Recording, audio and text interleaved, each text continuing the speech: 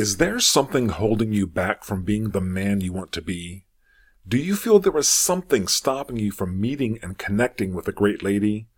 Do you feel there is something preventing you from starting the family that you envision having? In this episode, we will talk about self-perception and how mistakes in how you perceive yourself can be standing in the way of your happiness. We'll get into all of that right after a quick word from our sponsor, me.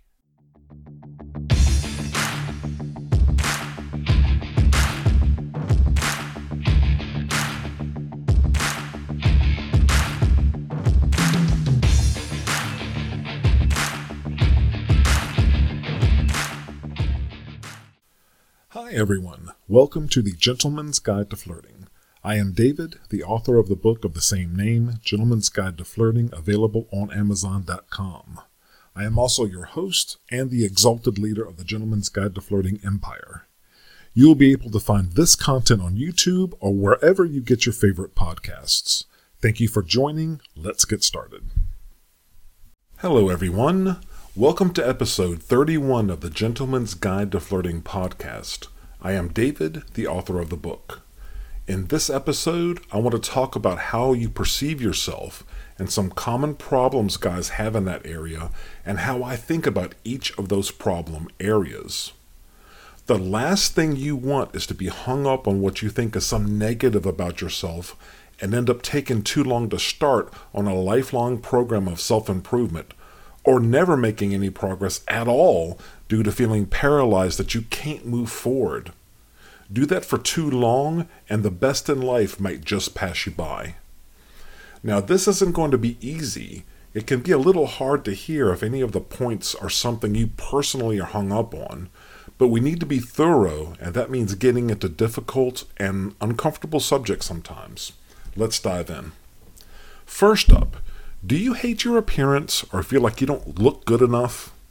Do you feel you have issues around grooming and hygiene?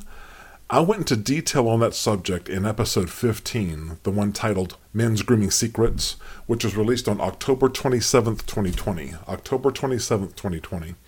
If you feel uncomfortable in any area around grooming and hygiene, I strongly suggest you go through that entire episode. In there, we cover things like if you think you're at a disadvantage from being too fat, too skinny, too tall, too short, too bald, or a range of other things. In most cases, the answer is no, and we get into all of that in that episode. We also talk about nitty-gritty details about men's grooming, so please check it out. Don't let a hygiene or grooming issue stand in your way. Do you feel like you need to dress better? You don't need to spend a lot of money on clothes, but they do need to be clean and fit you well. You don't need to suppress your personality when it comes to how you dress. Express yourself and your personality, but not with dirty clothes that fit poorly.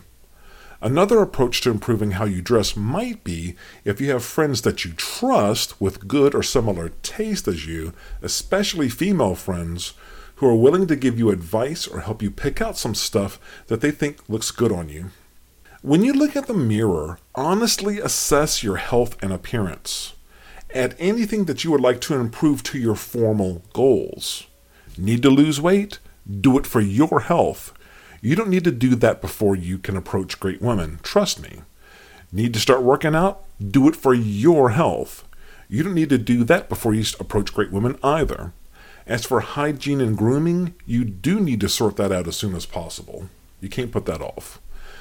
I need to point out before we leave the subject of appearance, and this is absolutely crucial, don't forget that if you are someone who felt drawn to the book, you are most likely an upgrade for most women out there.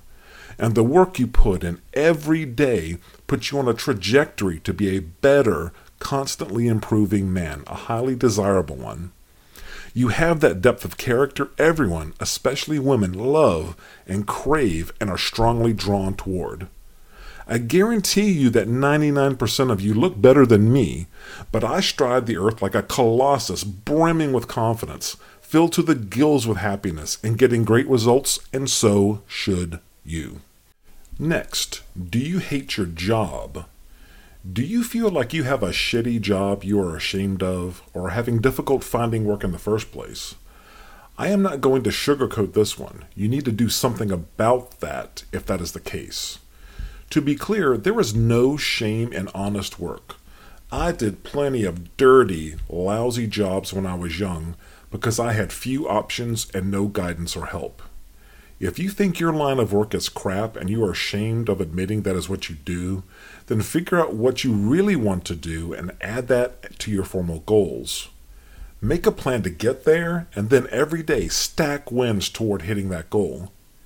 You need to make a living somehow to support yourself and the others you care about, and I feel you might as well do something you love and have passion about. Looking forward to each day is a far better way to approach every day. That might not be your situation right now, but it can be if you have a plan of action on how to get from where you are now to where you want to be. I am not saying I recommend this for everyone, but to break out of my own personal rut after high school, I joined the military. Because of my humble origin and the fact I didn't have anyone to guide me, the military was a good move for me, a good option. It helped me grow up and to be a man, and I got to see some of the world. When I got out of the military, I knew what I wanted to do. I finished college and kept progressing from there. Your mileage may vary. For some, maybe you need to move to where work is. For others, maybe you need to do some special education or training to get where you want to be. For some, maybe you should consider creating your own job, meaning find ways to provide value for others in ways they will pay for, then hang up your own shingle and offer your services for pay. My point is you need to find out what your passion is, plot a way to get from where you're at to that end goal, and take action every day to work toward that goal, following your plan bit by bit, step by step. Don't stand still doing something you hate. Next, do you hate your financial situation? Here again, do something about it.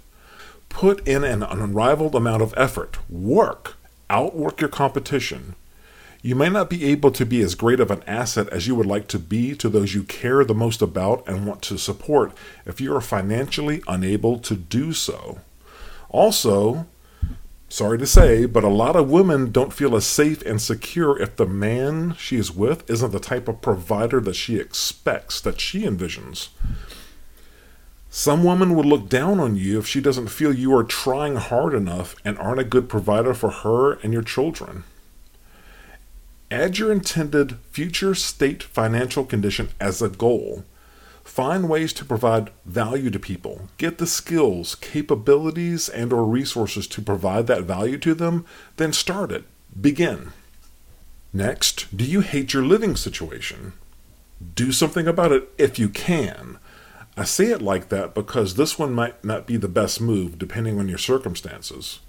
Getting your own housing can be very expensive depending on where you live, and can take money away from other, possibly higher priority things that you really need to do. Maybe you have a sick or elderly relative that you help support and take care of, and you shouldn't just, go away. Remember, our priority schema has you and your happiness at the top at level 1, then your goals as level 2, second. But don't lose sight of the fact that you are improving every day at levels 1 and 2, working on yourself, working towards your goals, to be as valuable of a person as you can be to people at level 3, which is your family, your wife, your children, and your truly close friends. Sometimes carrying that load, that responsibility, like a man, isn't fairy tale story easy. This is the real world, and not everyone is the quality person that you are. You might need to work more and carry more load than others. Now, if you aren't hurting anyone else and your living situation isn't what you want it to be, do something about it.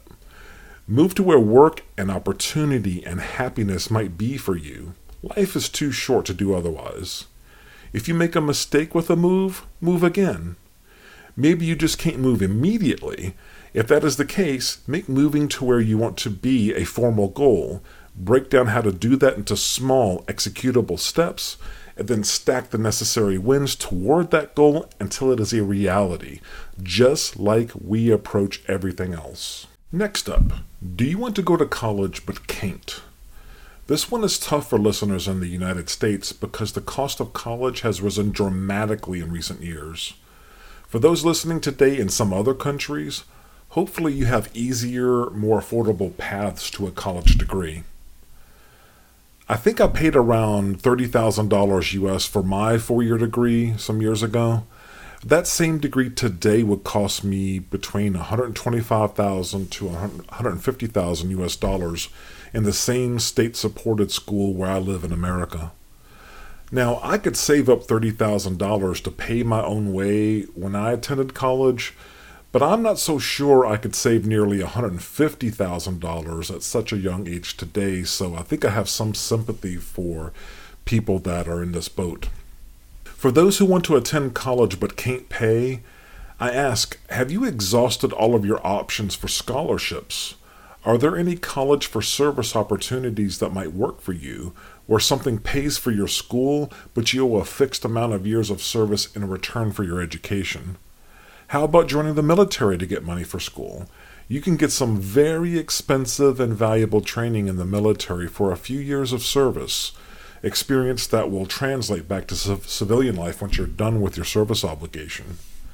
On the other hand, are you sure where your passion lies actually requires an expensive college degree? Are you sure that the money that you spent for that college education will come back to you in the form of higher wages and income over your working life? For me, recouping my $30,000 for college came very quickly, but as the price of college keeps going up, that math isn't as simple anymore. Maybe you should consider other paths to get the experience and knowledge you need to make your living doing what you are truly passionate about. And lastly, for this episode, are you unhappy with your life in the romance department? Are you unhappy with your ability from a social skills, courage, and just general approach perspective in meeting women that you are interested in? Well, I have great news for you, sir, on those fronts. That is exactly what the Gentleman's Guide to Flirting book is for. Check it out. What about sexual performance? Are you worried that a great woman that you finally found might reject you for lack of a better term for a faulty or a lackluster sex game? Work with what you have, develop what you have, and know what you enjoy doing and what you don't. Do you like kissing? Learn to be a great kisser. Do you like giving women oral? Look online for guides on how to do that and learn what she likes personally. Maybe learn how to give massages. Those are great. Don't worry about your penis not being porn star length. Most guys are within a couple inches of average. Make what you have work. And most importantly, conduct yourself in a way that she loves the whole you. Think of other ways to give her pleasure. Keep your eyes open for options that appeal to the both of you and things that you like doing. In closing, don't get so hung up focusing on what you think are your negatives. If those negatives are something you feel you need to address, then add those to your goals for yourself, not for her, not for anyone else. For yourself, for you. Most things don't need to be fully addressed before you can start going down the fun and rewarding path of meeting great women. That's all I have for this week. Let's get to work. Let's get after it.